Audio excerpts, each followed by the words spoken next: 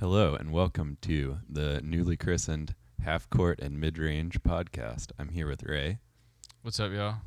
and this is Court, and we'll be delving into some NBA topics here right as soon as we first address some of our listener comments for possible name suggestions. Yes. The first one that we got, I don't know if it's sequentially first, but one that we got from Joel, submitted via comment to Lo-Fi Hijinks, was from Joel, and he suggested the Chase Utley threesome. What do you think about that, Court? You can see from the content of last week's podcast how someone would come up with that. I'm not sure what the rights are on using Chase Utley's name. You probably might know that a little better. Yeah. He was in that Always Sunny in Philadelphia episode, though, right?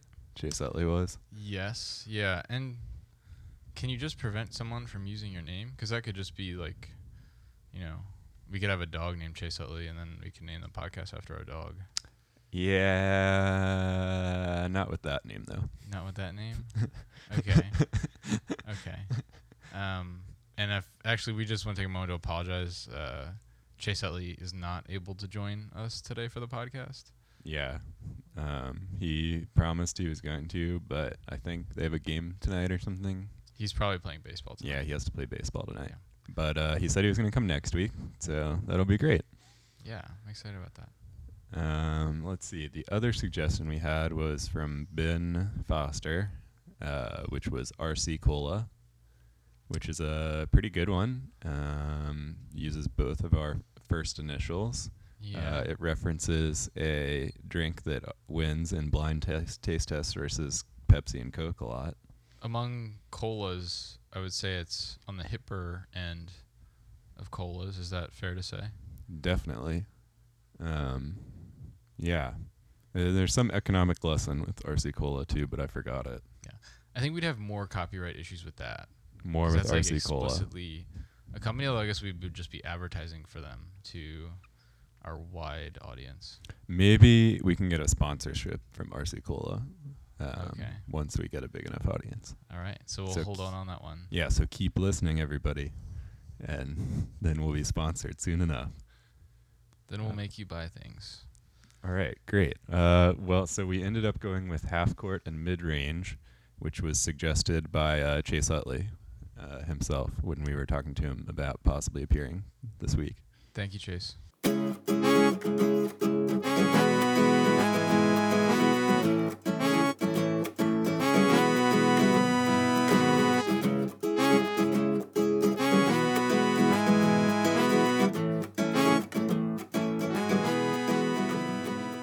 Let's dive right into it here, Ray. We have a couple of topics. It's kind of a slow time right now for NBA news.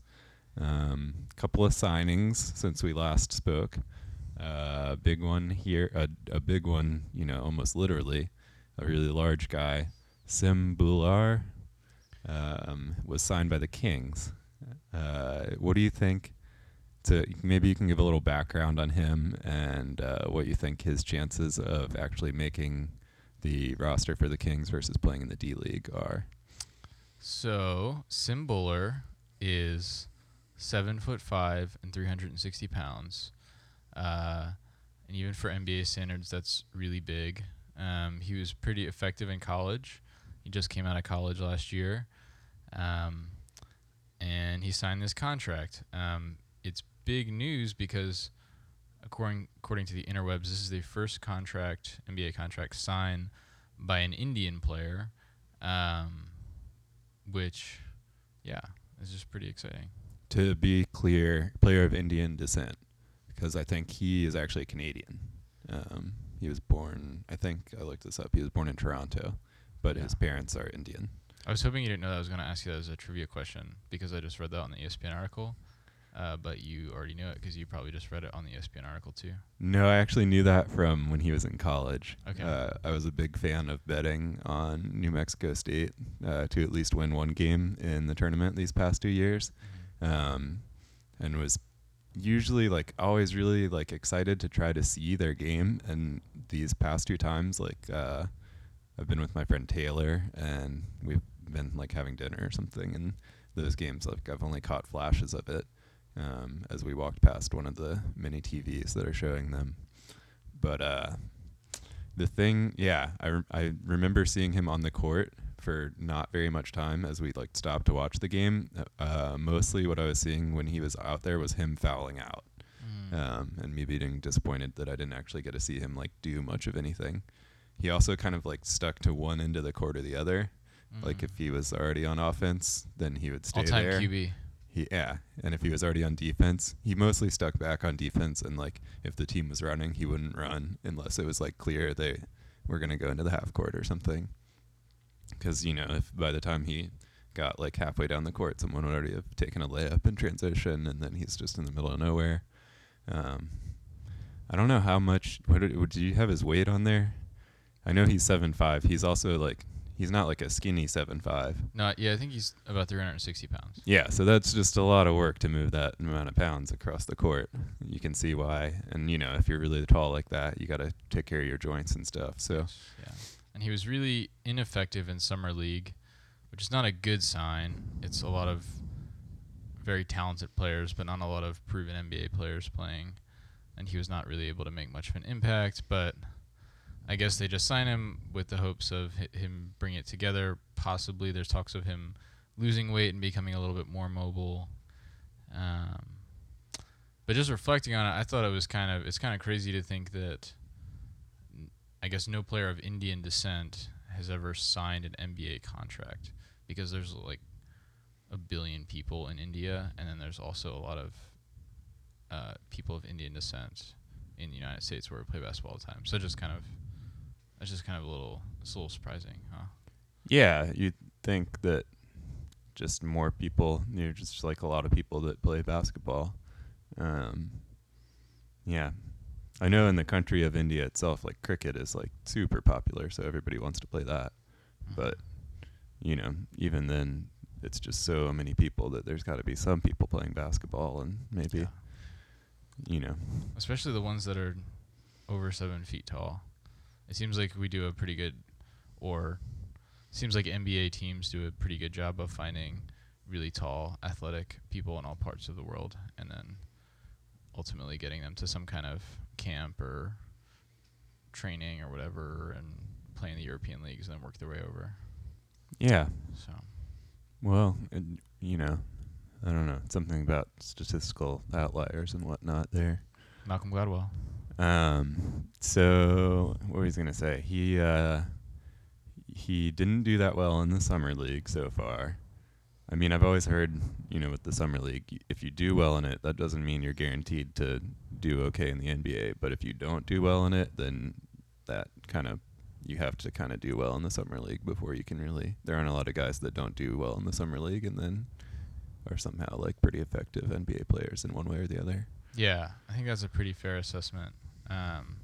So yeah, all this talk of Sim Buller, and I think probably the most likely outcome is that he never plays a meaningful minute in the NBA, if he even plays a single minute in the NBA.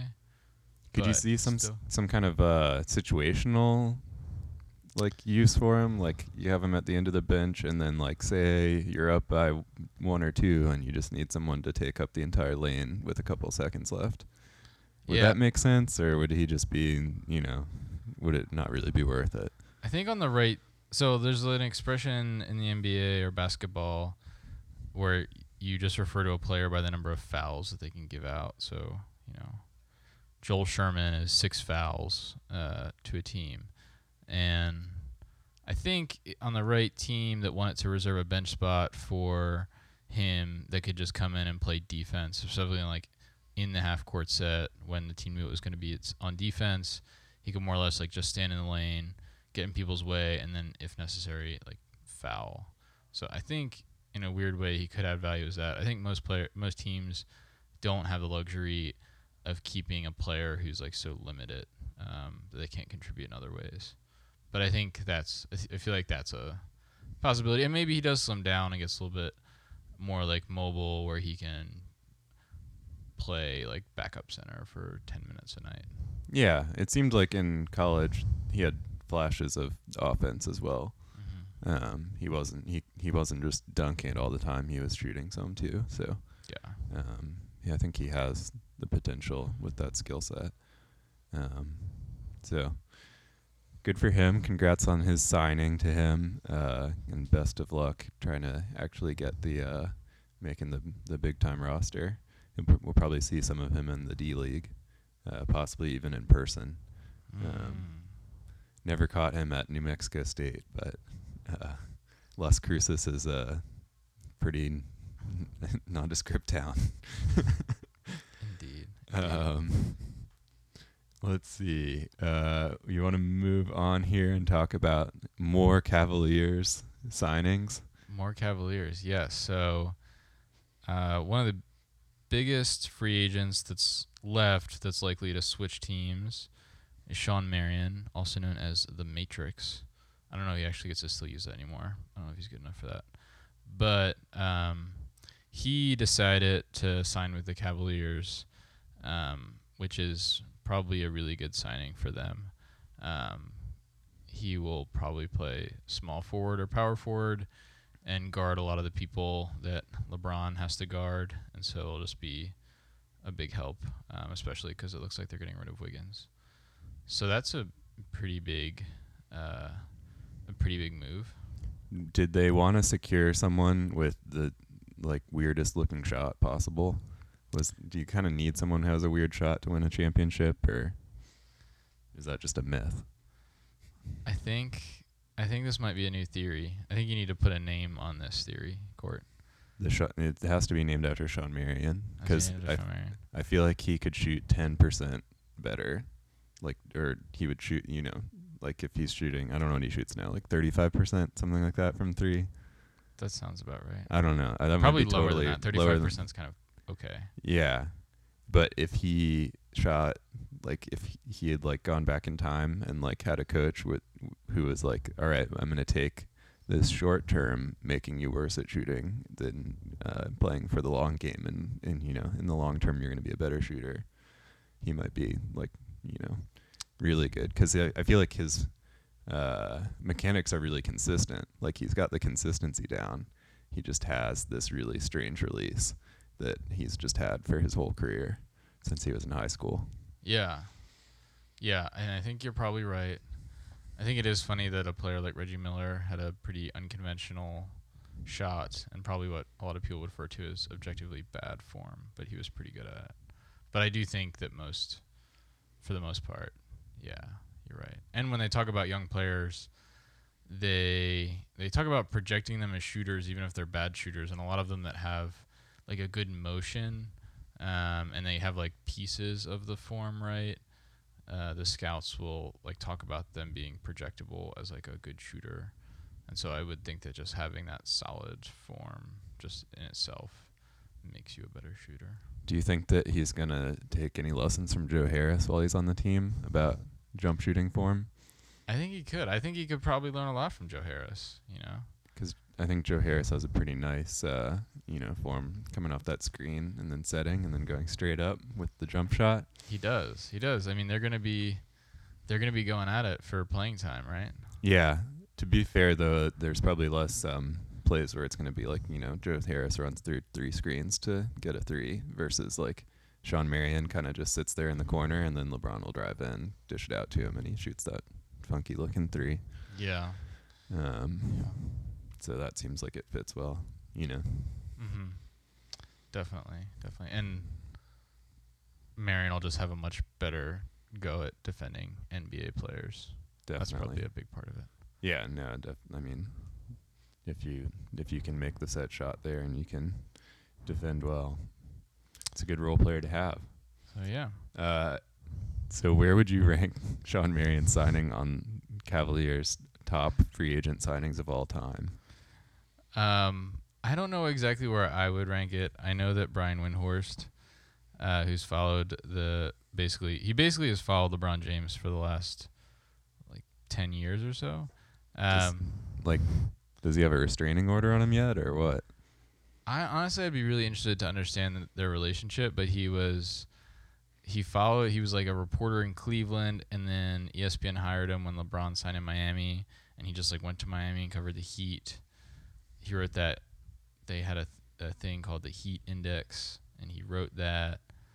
And so I would be really interested to understand the dynamics of their relationships. But as far as I know, they do not have there's no restraining order in place. Because if somebody was following me for 10 years, that'd be a lot of years to get followed. Yeah. I'd kind of be like, I need a little alone time now. Set some boundaries. Maybe that's why you moved to New Orleans.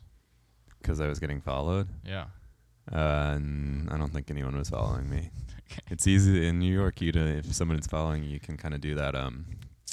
What's the movie where they're on the subway and he like steps on, steps off, and through the door? French Connection. I think it's French Connection. I'm gonna trust you. Yeah, and one of our listeners is gonna understand that reference. But he's like getting followed by this guy. I don't know. He's like a secret agent or something, and he like is like halfway in between the subway car door and like the guy who's following him is like watching him, and he like watches him, and like right before the doors close, he like doesn't step onto the train, and then the guy who's following him gets stuck on the train and has to I think go all the way to Coney Island. I think you might be thinking of the movie The Warriors.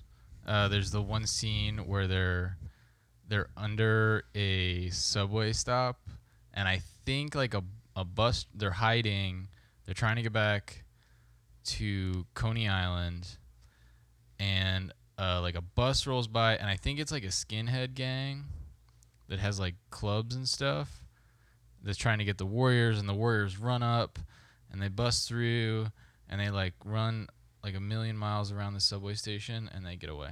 Most of them do, not all of them. No, one guy gets run over by the subway, but Oh, that's yeah. why they're in. Yes, that guy got it's run over by the subway. It's pretty dramatic. Yeah, I'm sorry. Sorry. But that's not that scene. No, that's when they're like being like the mole people, and they're like in between the stations. This is more like this is like I don't know how to. There's a car chase that's really famous in this movie too. I think it's the French are you Connection. thinking of Italian Job? No, Okay. not the IJ. No, not that. Well, wait, what were we talking about? We were talking about Sean Marion. Yeah, so that was good. And we were about to make a joke. Brian Windhorst, in one of his columns, said that signing Mike Miller and Sean Marion were like two of the 6 or 7 best Cavaliers free agent signings ever.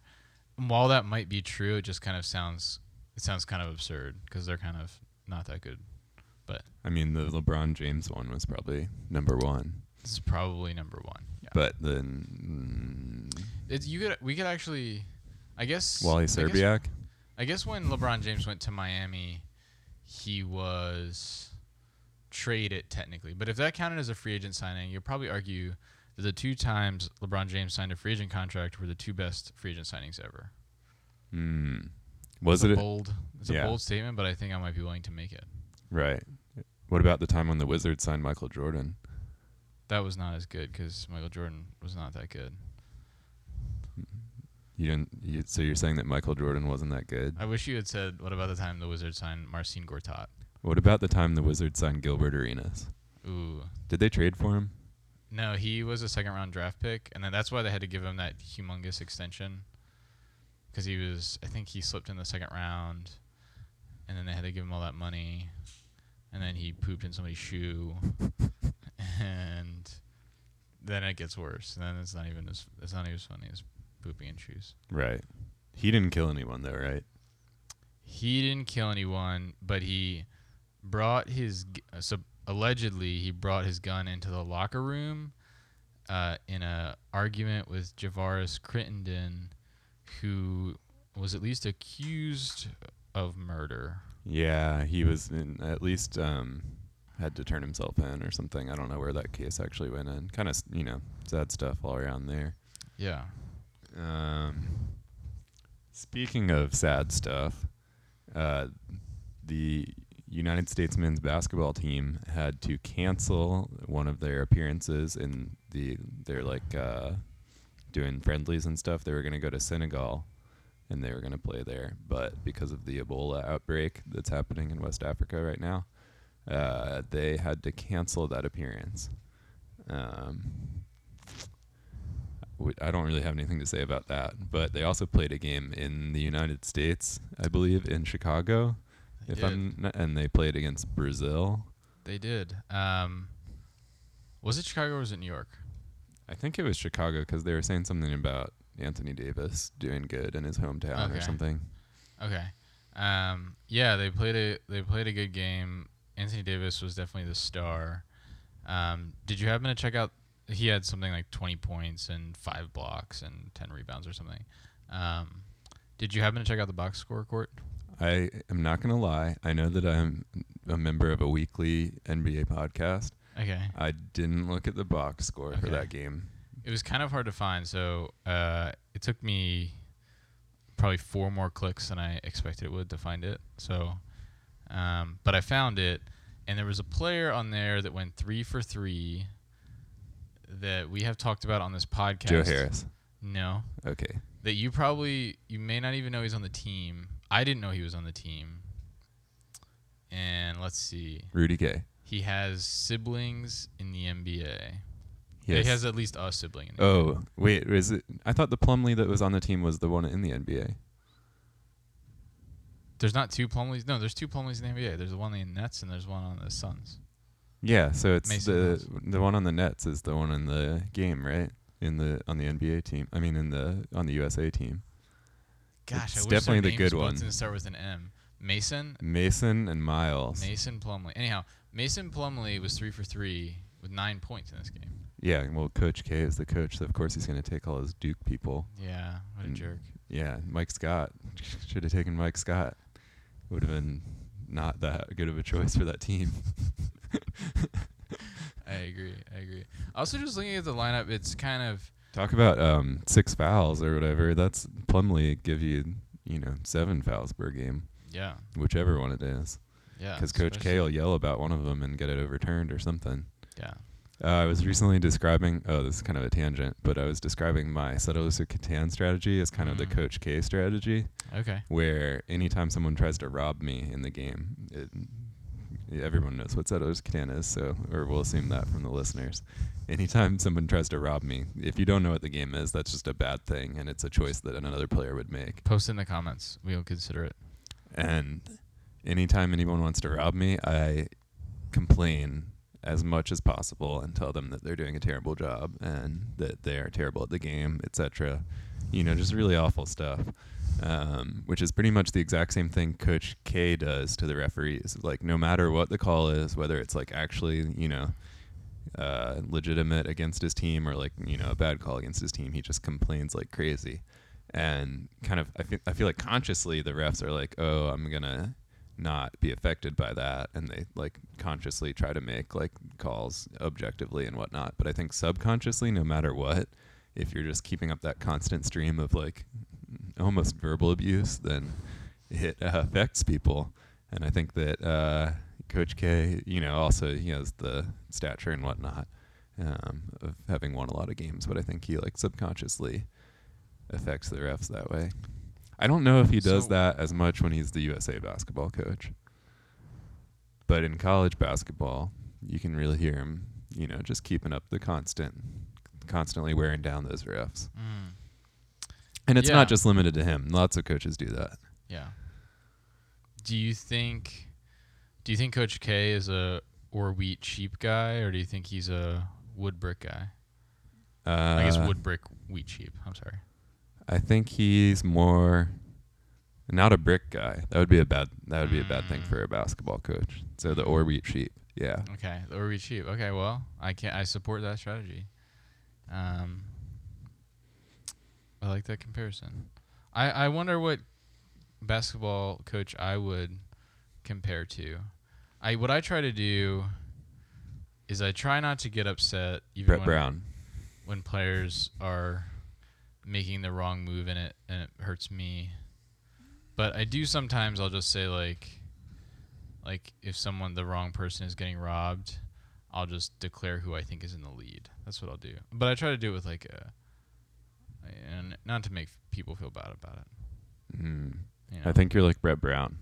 I think that you keep every time He's you, kind of excitable though. He's like all fired up. but you keep He's saying also Australian. you're pretty excited about every time you lose in the game you're playing, but you talk about how good you're going to do next game. Ooh, I like that. That's a good one. The Settlers of Catan draft lottery. Maybe that's another podcast. Yeah, well, It probably should be another podcast, I guess, because some people probably wanted to hear more about NBA stuff, and then they're like, "What is this Settlers of Catan game they keep talking about?" Yeah. So, oh yeah, so we were talking about Team USA. They've lost, Kevin Durant left the team. And did we talk? We talked a little bit about that last time, I think. Maybe not that much.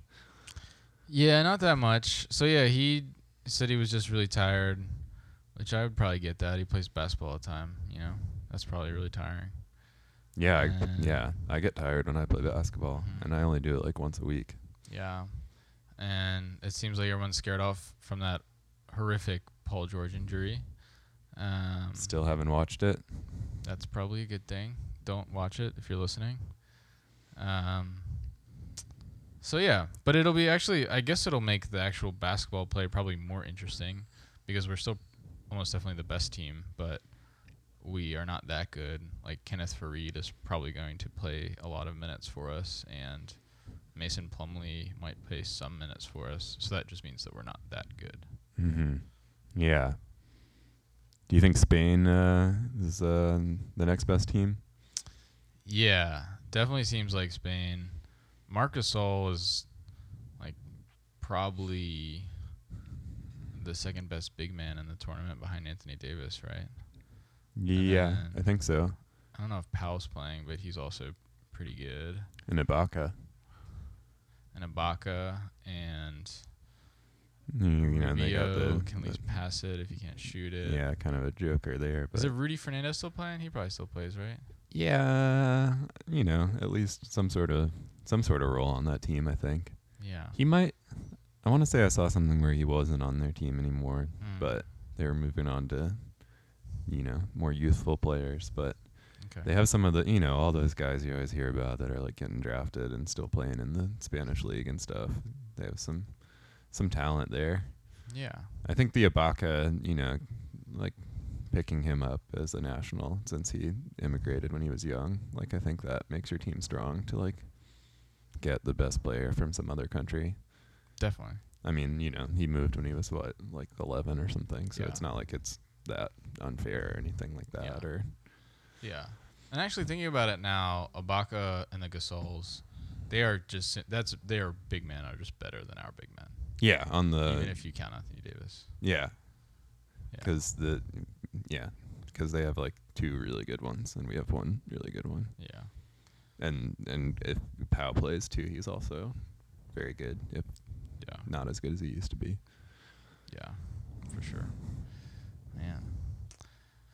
So moving on to our next topic, I guess actually this is, in a sense, probably the biggest news this week was that the sale of the Clippers was finalized to Steve Ballmer, putting an end to kind of crazy couple of months where the former owner, Donald Sterling, was on a video recording saying some pretty racist things, and then he basically got forced out of the NBA, and Steve Ballmer bought the Clippers for like $2 billion, and then it was in court, and now that's final.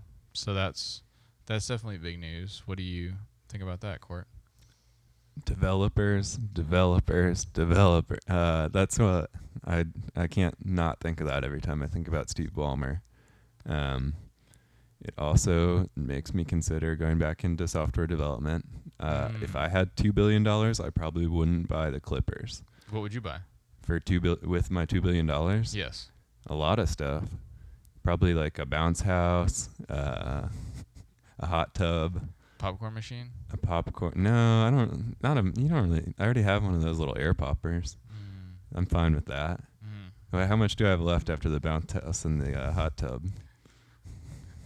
$1.99 billion. 'Cause that's still a lot of. That's a lot of money. It's a lot of money. What else? What would be some really sweet stuff? You could buy the Zephyrs. Oh, I would rather buy the Zephyrs, Mm-hmm. the New Orleans Zephyrs. That's the minor league team. Actually, that could be really fun, just buying any old minor league team, especially if it's in like kind of a small town, and just like seeing what you could make out of it, you know? I would buy one of the teams in a small town and threaten to relocate unless they built me a new stadium. I like that. I like that. Do you think? Wait, do any teams do And you that? could threaten that you were going to like Seattle or what's the biggest city without a baseball team? Oh, this is a hard one. I was thinking about this the other time. Montreal. Well, Montreal would just kind of be funny. Yeah, Go to Montreal, that would be funny. I can't remember which city. especially if it was like the America's heartland. You know. Mm-hmm. I've gone to a couple games in Montreal Okay. back when they had the Expos. Okay. I kind of liked it because they said circuit instead of home run, and they yelled something else. Oh, that's cool. They yelled at the umps a lot, even though there was only In like French. there were like 2,000 fans there, but they were some pretty rabid fans there, some pretty gnarly French Canadians. Okay. All right. You know, similar. Maybe one of them was Simbuller, He's from Toronto, but he could go to Montreal to watch but he's a not baseball French game. Canadian. Well, I didn't mean that he was French Canadian. Yeah, he's Not French totally Canadian. like English Canadian. That makes sense. Because But- Toronto's like, yeah, come on, Ray. Okay, so you're gonna buy a minor league baseball team and relocate it to Montreal, Yeah. How? Well, or at least threaten to get them to build you a bigger stadium. right. So yeah, I feel like I wouldn't. How much do you think the Zephyrs cost? Less than $2 billion. So I think so. I was actually trying to figure out what the Zephyrs actually represented, independent of their major league affiliate, which is the Miami Marlins. And I think what it probably is, and they might not even own this stadium. Like Kenner might own the stadium. I think what the Zephyrs probably own is the stadium and the idea of like a minor league team, because the Miami Marlins I'm pretty sure the Miami Marlins have all the rights to all the players and the coaches. Like the platonic ideal of a minor league team, that's owned by the Yeah, Zephyrs. it's like, well, if they don't own the players, They don't own the players?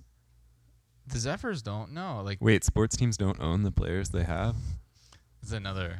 Oh, man. Yeah. So anyhow, I don't know how much the Zephyrs cost, and I also don't know what they really consist of. I think they probably have some obviously they don't own the players. They probably have some agreement with the city that they have like an exclusive rights to be the minor league team in the metro area or something like that for X amount of years, which is X being, 5 or something like that. Yes, that sounds right. And then they have, all the rights to the logos and stuff, Yeah. for perpetua, Yeah.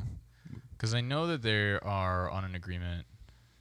They lease the team essentially to the Miami Marlins on like a yearly and like a contract basis. Yeah, we talked to the dude in Jackson about this. It's like Okay. a 3-year contract usually, Okay. and then they rotate a lot on some of the teams, and then some of them, Yeah.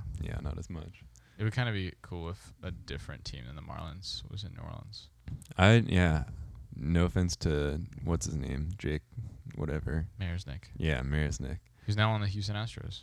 Yeah, no offense to him, but it would be cool if it was someone different as the minor league affiliate. Yeah. All right, Steve Ballmer. He's not Donald Sterling, which is a good thing. We're happy that he's the owner. It's still not like not a huge change from status quo in terms of like rich old white guys owning teams, but at least he's not Donald Sterling. Mm-hmm. Let's see. Let's talk about some of Ray's favorite players on the All right. Sixers, including one who was just drafted and we talked about last week. We now have a feature, which is the Tweak, which stands for Tweet of the Week. Tweak. The Oh, Tweak. Court made that up. Joel That's all Embiid. Court. Joel Embiid's Tweak. Okay. So, I don't know the best. Okay. I'm going to present the tweets, and then I'm going to give you a little backstory, which I had to do some intense researching to understand. Okay, so here's this tweet by Joel Embiid. I've been saying that. Never slide in anyone's DMs. Sorry if it had to be you, Chandler Parsons. These girls ain't loyal. Hashtag weekly tweet. So a couple things here. Actually, okay, so then Chandler Parsons' response is, LOL, don't worry, Rook. Not my first rodeo. And so I didn't really know what this was about. I know that Chandler Parsons is a handsome dude. And then I did some kind of tried to figure out what they were talking about. And it seems like Chandler Parsons had sent a direct message on Twitter to a dancer, I suppose trying to make an advance on her. Like modern dance? Yes, modern dance. And she somehow tried to expose him in that, like, I think just by basically saying, hey, look, this basketball player is trying to get romantic with me. I think that's what happened. That was her literal tweet, was he's trying to get romantic with me. And then he responded by saying something about her being THOT, which Court and I did some research. That means that hoe over there. So, and I don't know if there's any more to say about that, but that's what happened.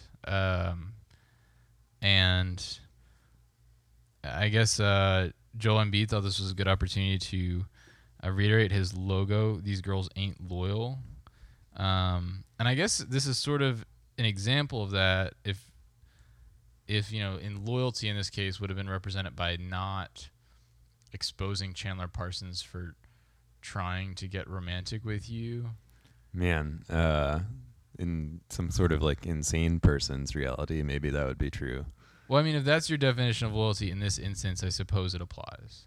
I'm not saying that that's a good definition. I think it's a really bad one. I agree. Yeah, I agree. I think that Chandler Parsons is a weirdo. Yeah, no, that sounds right. I still don't really understand exactly what happened, but maybe to close out the Joel Embiid Twitter segment, he put a shirtless picture of himself that is like where a basketball and his hand are conveniently covering his nipples, and he just tweeted a picture like that, and it said "Free the nipples."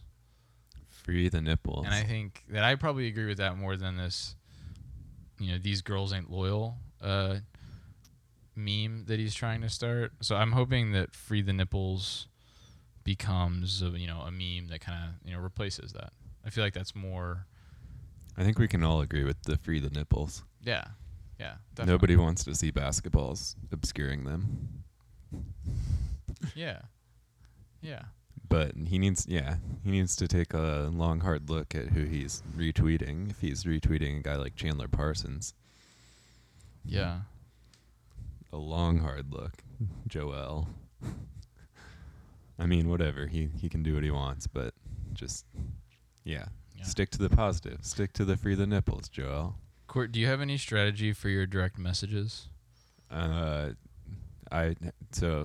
made a Twitter. This is my strategy. Make a Twitter account and then hope really hard that someone sends you a direct message. But okay. I don't think anyone has so far. Yeah, I don't even know how to check it. I think, is there like... You have to be an NBA player to get a direct message, it seems like. Yeah. I have gotten when somebody does like at you before. Oh, but that's right. not direct because you can see that later, as Ray Allen found out that one time. Speaking of actual unloyalty. Yeah, so I don't know about... Twitter is not my best, as we've gone over before. I think Twitter is not my best social media outlet. Probably even behind Foursquare there for me. Okay. All right. Well, we all have our weaknesses. And yeah, Foursquare is mine. I really like checking in places. I don't use Foursquare that much anymore. Let's see. Speaking of nipples, I saw Greg's nipples on Saturday. Yeah, so we playing a little pickup basketball game. So just to preface, this is probably completely uninteresting to anyone that could be listening right now, but we're going to talk about it anyway. We play a little As opposed to the other stuff. We play a little pickup basketball game on Saturday, and our roommate Greg came in just a really tight and kind of like tank top that really exposed a lot of man, you know? There's a lot of midriff showing. Yeah. There's a lot of chest hair. There was a lot of, and this is Greg, who's sort of either in his presence or his absence, like a staple on this podcast. He was on the first one. On each of the last two, he hasn't spoken on them, but he's made a smoothie during each. Every podcast. time he comes over and shows us a blender full of unsmoothified fruit, and he motions at the blender like, I'm about to turn on the blender and make some noise. Mm-hmm. What do you want me to do? But we don't really do anything. So then he closes the door of the room, really thoughtfully. Yeah. So that he doesn't make that much. You can still kind of hear it, but you guys probably can't hear it. We can just hear it. Yeah. The blender going. Yeah. But yeah, I guess if you drink a lot of smoothies, then, some of those gyrations, like, I think he might have freed a few nipples while he was playing basketball there. I bet he did free some nipples. And I think what maybe Greg is trying to do is tell you, the listeners, that if you come and spectate for a live recording of our podcast at sometime in the future, that what Greg is going to do is make you a smoothie while you do it. And so I think he's just trying to increase the buzz around the podcast by putting that on the table. Greg always says that the beach is the most sexual place. He does. Or is a sexual place. He said it's, just like overwhelming with like repressed sexuality, I think is what he said. Now he's trying to make the basketball court is now kind of overwhelming with repressed sexuality. Do you think that he thinks if he brings the sexuality to the basketball court that people will need to express their sexuality less on the beach? Do you think that's what he's like trying to create an equilibrium, like saying he understands that this sexuality has to get expressed somewhere. Let's just make it a basketball court and not a beach. I don't think sexuality is a zero-sum game. Okay. I think you just might up the sexuality everywhere. I think Greg lives in a very sexually charged world. Vocation notwithstanding.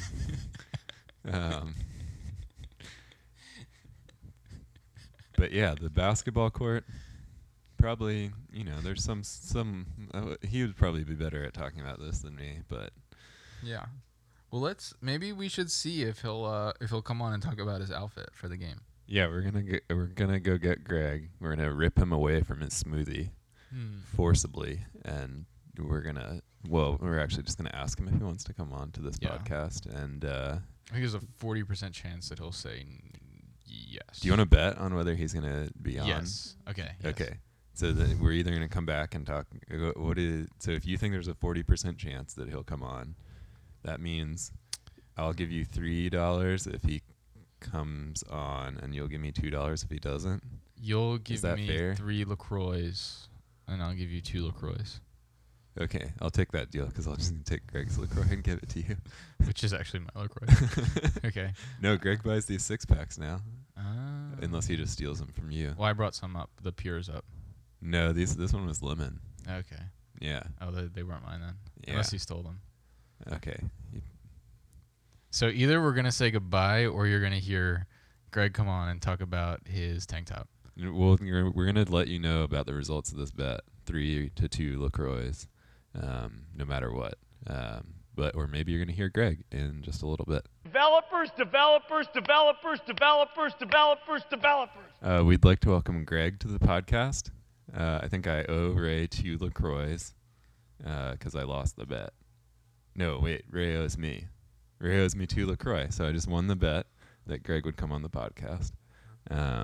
So thanks. To withering peer pressure. Withering peer pressure. Greg, thanks for joining us. Yeah, no problem. Hello, everybody. So we were talking about your tank top that you were wearing on Saturday at basketball, and we just were wondering what you were trying to accomplish by wearing that. Mm-hmm.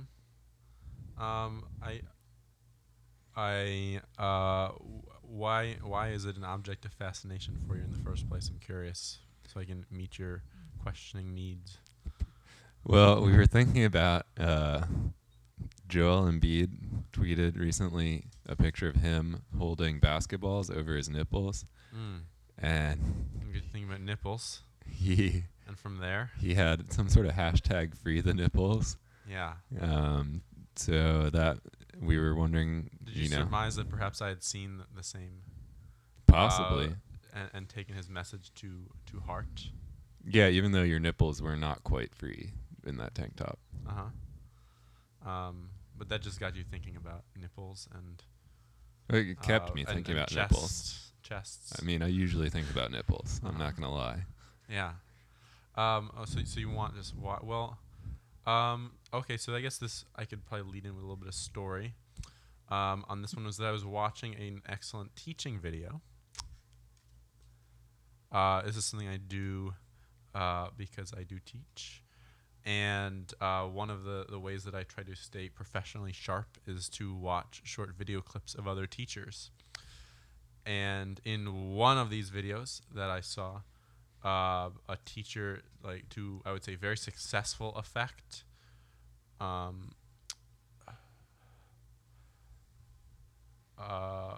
when he was modeling a particular skill, put on a tank top jersey in order to clearly delineate that he was now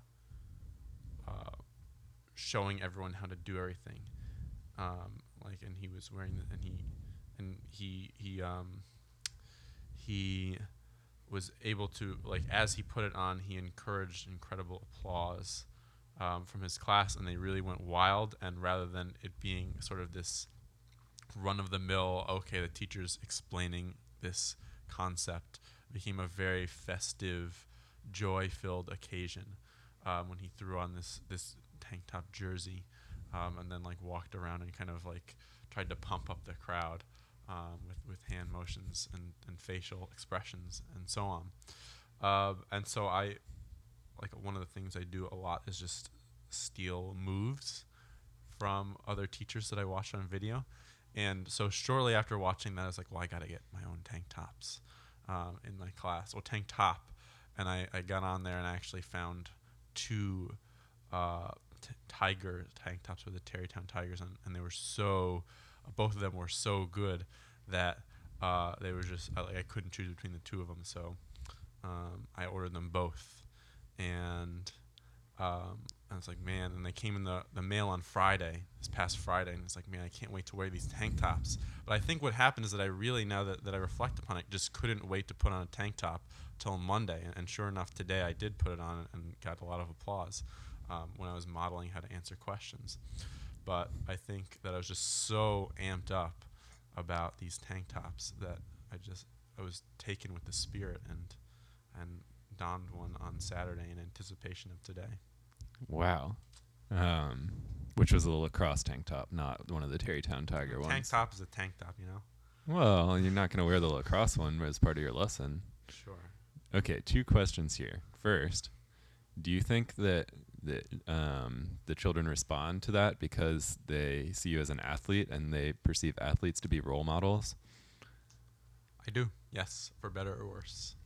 For better or for worse. And that's the source of, the excitement and the festive atmosphere that you've... Oh, as far as that goes, no, I think they just want any sort of opportunity to make noise. And when actually given and encouraged to make noise, they readily take it.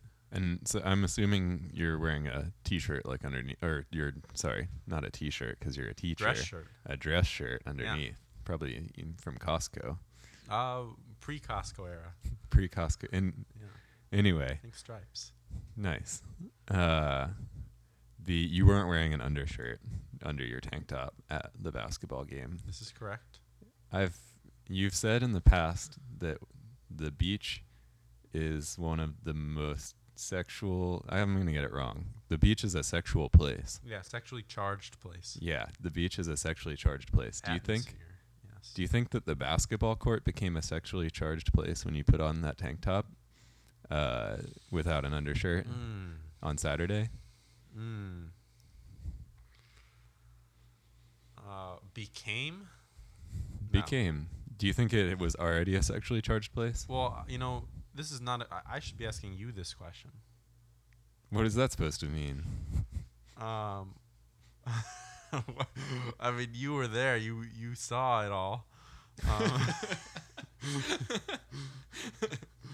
I was just in it, I too was. I was in the basketball gym. I was in the gym. We Yeah. were both in the gym. No, I would We say were that both participants and as observers. with matters of sexuality, when you're in it, I don't think you can really analyze it.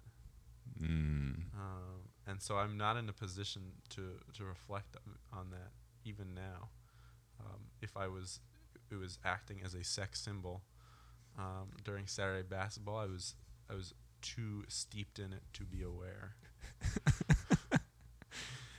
Too steeped in his sex symbol status to be aware of it. Yeah. Greg Siever at basketball. Ray, do you have any further follow-ups here for Greg? I'm a little speechless. I think this was really wonderful.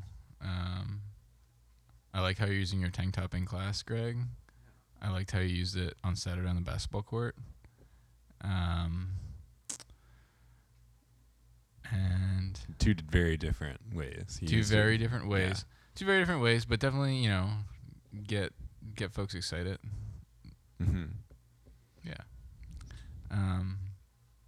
I think that's really all I have. All right, I have more questions for you. Okay. Fire This away. one, this one is about your smoothie. What kind of smoothie did you just make? Okay. Your listeners are aware that at some point during your podcast, I stopped by and held up a blender full of fruits and liquids. That's pretty much exactly how I described it earlier. Okay. Glad we're on the same page about Sure. that. And I think it's actually a very smooth transition because what is more sexual than fruit? And La Croix. So blueberries, mangoes, strawberries, pineapple. This is really Papaya. turning me on right now. Plain La Croix. Oh, man. That's okay. We're getting a little excited here. This is probably the most sexually charged my bedroom has been in a while.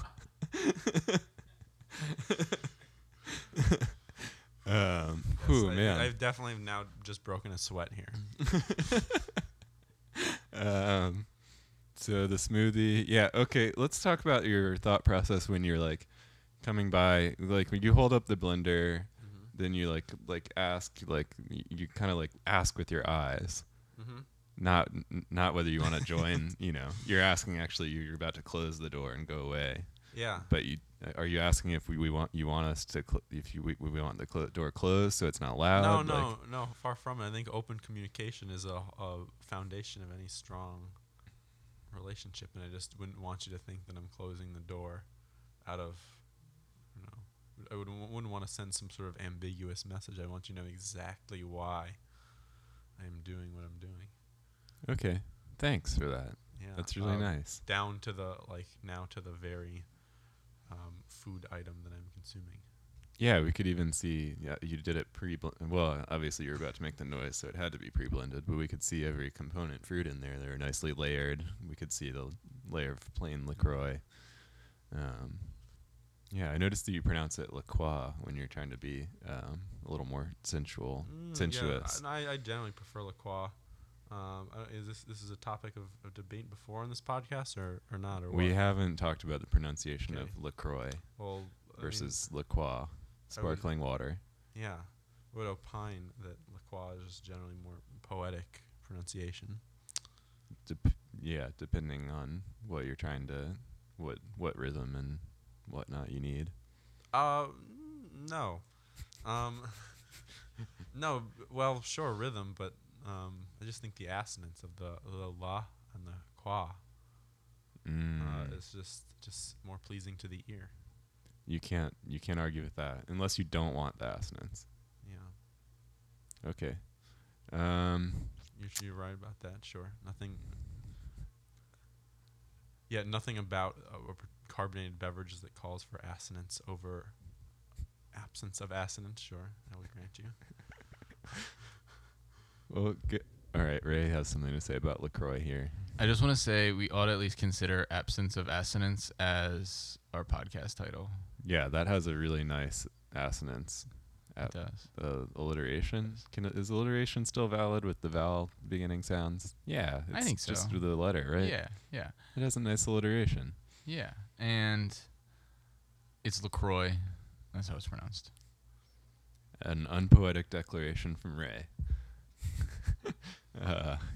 Yet commanding in his, his surety there. So Greg, I think as far as tank tops and smoothies go, you've really answered all my questions. If you've gotten me a little excited, but I think that was pretty nice of you to come on the podcast. No problem. We look forward to possibly having you as a guest in the future, depending on how well this does for our ratings. Developers.